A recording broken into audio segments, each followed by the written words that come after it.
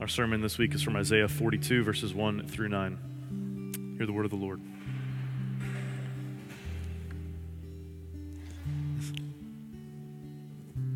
Behold my servant, whom I uphold, my chosen, in whom my soul delights.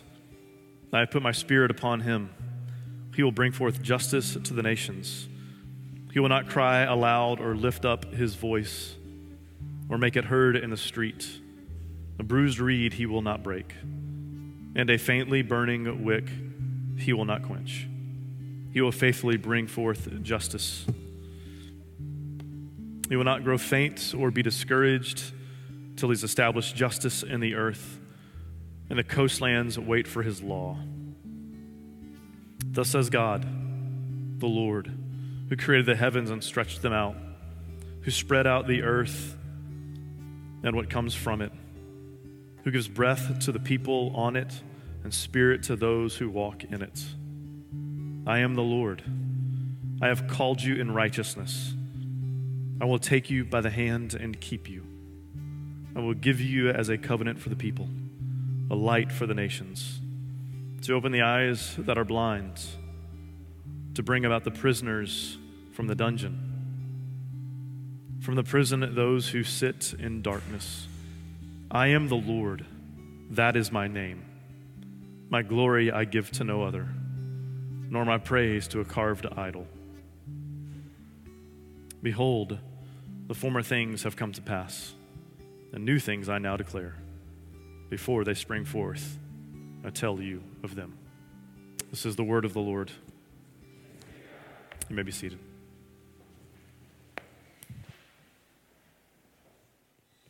Good morning. Peace be with you. Brandon said we were planting a church in 3rd Ward, and I know I'm talking to a lot of Texans. That is near Ray's Barbecue. Ray's Barbecue. I know Texans love their barbecue. They do have a very good brisket sandwich, if you were wondering. So check them out. But yeah, like Brandon was saying, we're planting a church in the 3rd Ward area. We're right on the south edge of 3rd Ward in the OST South Union area that's very near the University of Houston. Let's pray to begin our time together. Lord, you are faithful. You are a promise keeper. You care for the lilies of the field, so how much more will you care for those who are made in your image and your likeness? God, help us to live out the great commandment. Lord, help us to love you more. Help us to love our neighbors as ourselves. God, use us in Houston and the Heights to make much of you. God, empower us by your Spirit to do wondrous things for the glory of your name. It's in Jesus' name that I pray. Amen. Today we start the season of Advent. Advent is a glorious season in which those who have been made in the image of God stop and meditate on the mystery that God has chosen to be found in the image of man. It is in this season that we cheer that God has come to dwell with us in his Son, and he has come to establish justice through his word, through his death, to bring light which overpowers the darkness through his incarnation and resurrection. He will be rejected so that we might be included in his kingdom, and he would suffer so that we could be forgiven and made glad. This week we will focus on one of the themes of Christ's incarnation and how it was promised long before he was born of a virgin in Bethlehem. Advent is the season of Christ's glory, God's love, and the hope of the world. Today, let us set our hope on him together. Right out of the gate, in lieu of what we read in the passages of Isaiah, I want to pose a question that I hope we answer as we continue our time together. And the question is, how does God want us to pursue justice in Houston and in the world? How does God want us to pursue justice in Houston and in the world, the words we read from the prophet Isaiah speak of a chosen servant that will bring forth justice. So what is justice? Justice is a word that scares some people. It even creates division in the body of Christ, but it should not. Justice, biblical justice, means to be set apart in a world that is all about self-preservation. Biblical justice means to be set apart in a world that is all about self-preservation. During the Protestant Reformation, this was a protest to the Catholic Church. The Reformers came up with 5 solas, or 5 slogans: sola scriptura, sola fide, sola Christus, sola Dei Gloria. I think that was 5. And in America, we have a 6th sola: sola boot scrappa. The idea of pulling yourself up by your bootstraps, being self-made. And in a world that is all about self-preservation, even in the West, the Bible provides contrasting views to sola boot scrappa, the establishment by God to pursue justice. What does the Bible say about biblical justice? Before we get to justice, let's start at the beginning and work our way to why we need biblical justice. If you know anything about the Bible, it reads in Genesis that God created all things. God created the creeping things. God created the animals that would roam the field, and God created humans to be his image bearers. A praying mantis finds it perfectly acceptable to devour the head of its mate. Honey badgers are known for their blatant disregard to other animals. A panda, if pregnant with twins, finds it perfectly acceptable to abandon one twin and take care of the other. Humans are set apart from all other creatures. Humans are made in the image of God and are set up to rule the world by God's definition of good and evil. This identity is at the core of the Bible's view of justice. This idea that humans are equal before God and have the right to be treated with dignity and fairness before God. But this is not the reality of the world that we live in. We as a people constantly redefine good and evil to our own advantage, sometimes at the expense of others. Self-preservation. The weaker someone is, the easier it is to take advantage of them. Self-preservation. This happens personally, this happens in our families and in our communities, especially to the vulnerable. God has an answer to this problem of self-preservation. God chooses a man named Abraham to start a new kind of family. Abraham was to teach his family the way to do righteousness and to do justice. Hear this. Justice and righteousness are about a radical, selfless way of life. Put simply, justice means that we are to treat individuals as the image of God. We, if you are a believer, have been given power from the Holy Spirit to treat others as the image of God. So what does the Bible have to say about justice? The Hebrew word mishpat is where we get the word justice. When mishpat is mentioned, it expresses 2 types of justice. One is retributive justice and the other is restorative justice. Retributive justice means if someone steals something, then they pay the consequences for their actions. But most often, when the Bible talks about justice, it talks about restorative justice. Restorative justice means that we go a step further and seek out vulnerable people and take care of them. We take steps to advocate for the vulnerable, and we change, God's people change social structures to prevent injustice. This way of thinking and way of living is in serious contention with the way our world operates. The world sees the weak and the vulnerable, and they say, too bad, so sad. Often our social structures does not consider others and how we can step into other people's problems and make them our own. But seeking out vulnerable people is biblical. Changing social structures to prevent injustice is biblical. The Bible tells us what we should do for the vulnerable. Proverbs 31:8-9. It says for us to open our mouths for the mute, for the right of those who are destitute. It says to open your mouth, judge righteously, defend the rights of the poor and needy.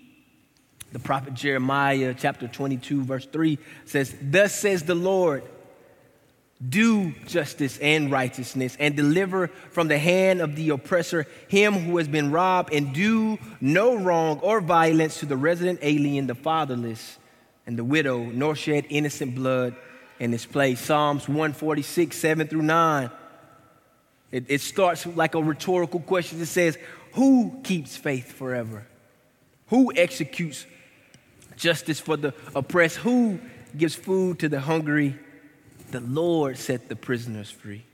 The Lord opens the eyes of the blind. The Lord lifts up those who are bowed down. The Lord loves the righteous. The Lord watches over the sojourners. He opposes the widow and the fatherless, but the way of the wicked he brings to ruin. Seeking out the vulnerable is biblical. Changing social structures to prevent injustice is biblical. Abraham's family were to be all about righteousness and justice.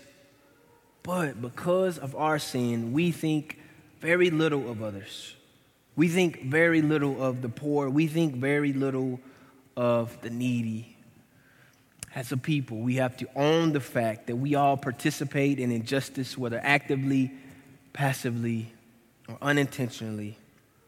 So what is God's answer to our failure to care for the vulnerable? Let's consider the words of the prophet Isaiah from the book of Isaiah. And before we do so, let's give a little bit of context to bring us up to speed, because a lot has happened from chapters 1 through 42. So Isaiah is in his own time with his people, and Isaiah is transported, so to speak, into the future and is speaking to future generations as if the exile has passed. From the beginning of the book to chapter 42, a lot has been said about judgment, hope, and restoration. Chapters 1 through 39 of the book of Isaiah are about the judgment that Israel will face. He tells the people of Israel that they would fall to Babylon. This prediction comes true 100 years after Isaiah. Israel falls. So Isaiah is a true prophet. This would not have been a good situation for the Israelites. Israel was in exile. While in exile, Israel did what we would have done. They doubted while in exile. They were critical of God while in exile.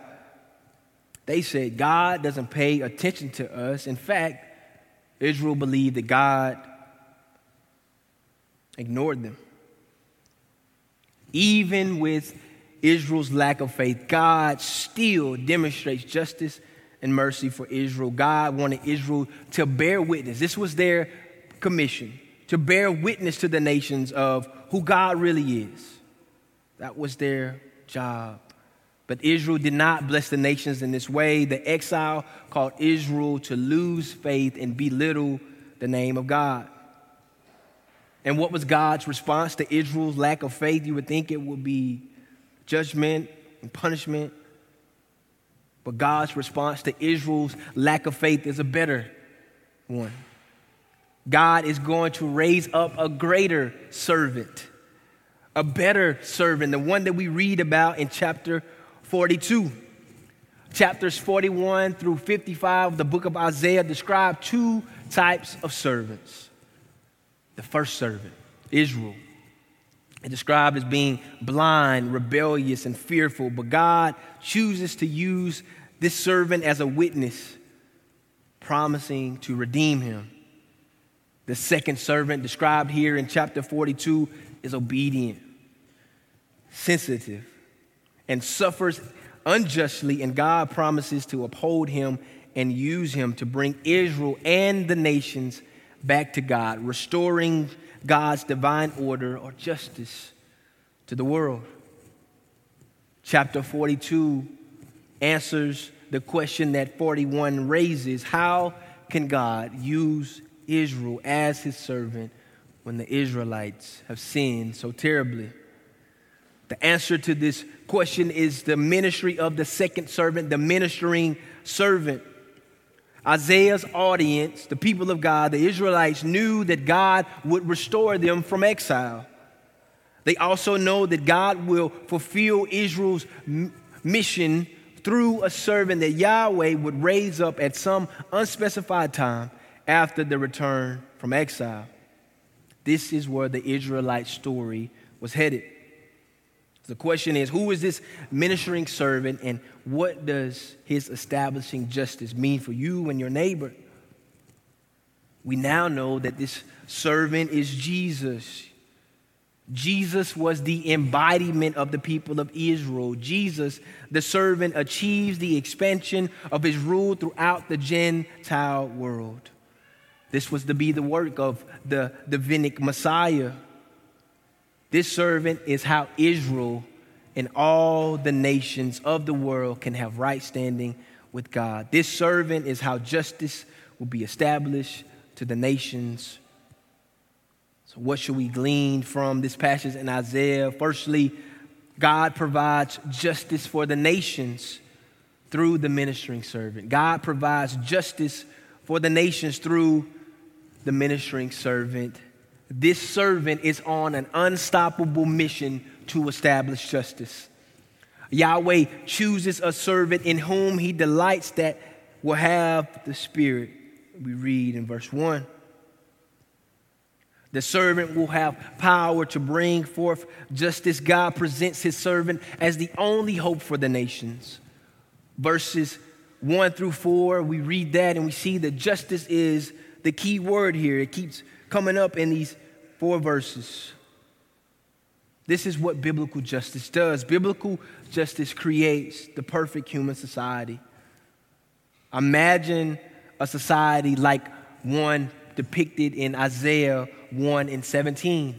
Imagine if this was how we lived. It says, cease to do evil, learn to do good, seek justice, correct oppression, bring justice to the fatherless, plead the widow's cause. Our society doesn't look like this. Our society doesn't look like this because the sin of our lives calls us to be increasingly self-centered and decreasingly others-centered. However, we are to be active participants in the just functioning of society. That means doing what the Word of God says. Also, think about Houston. Think about the Heights. See what it needs. See what this city needs, and seek the flourishing of the city and those around us. Figure out what needs to be done and do it. We also should figure out who is doing good and join them in their efforts. To say it another way, we should do good, figure out who's doing good, and join them. By the power of the Spirit, we can do good for the benefit of those around us. In the broken world we live in, the obstacles that we face seem insurmountable. It seems that as a society, we take 2 steps forward and 3 steps back. But there is hope. We serve Jesus, the Messiah. The messianic servant is the only hope for the world that we live in. Additionally, the Messiah will not only bring spiritual forgiveness and health, but also the Messiah will establish perfect justice throughout all earthly governments. The servant is nothing like ruthless human leaders that we know of. The Lord's servant is described as quiet in verse 2. The Lord's servant will not crush, but instead defend the weak. the servant won't be weakened by the demands of his mission that we read in verse 4. The servant is on an unstoppable mission, and our part of this mission, we have a part to play. Our part is to love God and love neighbor. To truly love God and love neighbor, that means that we do what God says. That means we do justice. We seek out the vulnerable and change social structures to prevent injustice. Secondly, we learned that a new covenant is established through the ministering servant. A new covenant is established through the ministering servant. We read this in verse 6. The servant was called in righteousness. The text says, taking his people by the hand and keeping them. He is also given as a covenant for the people. Verse 6. This covenant language is a reminder that God is about his glory and that God keeps his promises. There are several covenants in the Bible. A covenant is a chosen relationship or partnership in which two parties make binding promises to each other. We should think of marriage when we think of covenants. Covenants contain defined obligations and commitments. Covenanting was a common part of what it meant to live in the ancient Near East. It makes sense that a merciful God would reach out to humans to reveal himself and bring about reconciliation through a structure that they would have already understood. God was strategic in this way in how he described covenants. Similarly, the New Testament presents Jesus as the offspring of Abraham. Abraham, who was also someone that God made a covenant with. Jesus, the offspring of Abraham, who trusted the Father even to the point of death, and so became a blessing to the nations. He is the obedient Israelite who perfectly kept, fulfilled, and thus transcended the law of God. Because of the might of God, he can enable his servant to satisfy the Old Testament with his people and at the same time be a light to the Gentiles or nations. This is how God would bring sight to the blind. The servant is depicted as bringing transformative work into the world. The servant is described as having lordship over both the physical and earthly world. Because of the new covenant, Israelite and Gentile are one in Christ, according to Galatians 3:28. Being in Christ provides the believer with covenant benefits. That means we get to spend an eternity with the Father. This is good news for us. Lastly, through the ministering servant, God has done new things through the ministering servant. The former things have come to pass, and new things I'll now declare. Before they spring forth, I tell you of them. Verse 9. This section of Scripture and throughout verses 1 through 9, God flexes a little bit, for lack of better words. God draws our attention to the impossible predictions he will make. He is saying, look at what I have done in the past. Look at my handiwork. God is saying, if I've done it before, I can do it again. He says, I've opened the eyes of the blind, verse 7. I've set the captives free, also in verse 7. Before I do what I'm about to do, I will use a prophet to tell you of my next move, and it will be done. He is the creator of the heavens and earth, according to verse 5. He is greater than any idol that we can sloppily create with our own hands, shown in verse 8. It is God who spreads out the earth. It is God who gives breath. I imagine in my Holy Spirit mind and all of God's perfection, God is nodding like, yeah, I did that. God tells Satan his plays, runs the play, and the play is still unstoppable. God's mission to establish his kingdom is unstoppable. And by God's grace, you and I get to play a part. This is good news for us. So what does this all mean for us? We have been giving a lot to consider. This season of Advent helps us to set our gaze on what Jesus has done and what Jesus will do. Jesus will return to restore all the broken systems of the world, to judge the righteous and the wicked. the establisher of justice, will not only consider the vulnerable, but he will change social structures. He will make it so that no one will ever change the structure to take advantage of the weak. Hear these words from Revelation 21:8 as a reminder of what Jesus will do when he returns and what it will look like, what the new Jerusalem will look like. It says in verse 21, chapter 21, verse 9, it says, "Then I saw a new heaven and a new earth, and the first heaven and the first earth had passed away. The sea was no more, and I saw a holy city, a new Jerusalem coming down out of heaven from God, prepared as a bride adorned for her husband. And I heard a loud voice from the throne saying, 'Behold, the dwelling place of God is with man. He will dwell with them, and they will be his people, and God himself will be with them as their God. He will wipe away every tear from their eyes, and death shall be no more. Neither shall there be mourning, nor crying, nor pain anymore, for the former things have passed away.'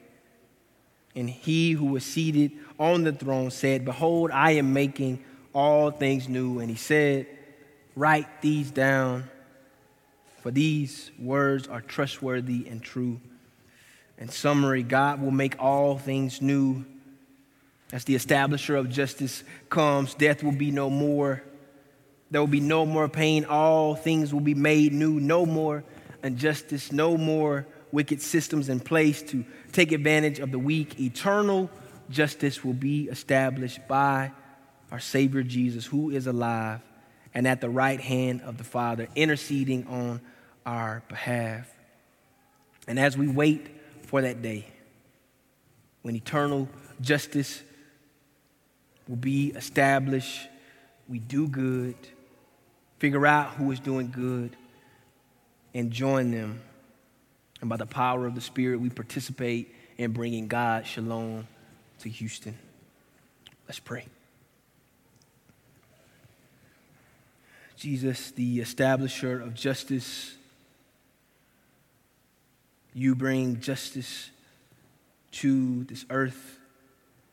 You have given us clear directives on how we should move and who we should care for and how we should operate in a way that brings you glory and honor. Lord, you are good, you are kind, you provide us perfectly with what we need. Nothing happens, Lord, that you don't allow. God, you work all things for our good. God, in tough times and tough seasons, that is hard to fathom. But God, I trust that your ways are not my ways. But God, I trust that you are working all this in a way that I can one day attest to the fact that you brought me out of and are drawing me ever closer to you. So God, by the power of your Spirit, use us as your people to make much of you in Houston, in the Heights, in our workplaces, in our communities, in our families. Give us the ability to say tough things in love. And God, I know that people will know that we are your disciples by our love. God, help us to love you more each day and love our neighbors as ourselves. And God, to truly be good neighbors, we do justice. We seek out the vulnerable. We change structures. God, help us to be hyper aware of those around us who are in need. Father, you are good to us. Remind us of your goodness each day. It's in Jesus' name that I pray. Amen.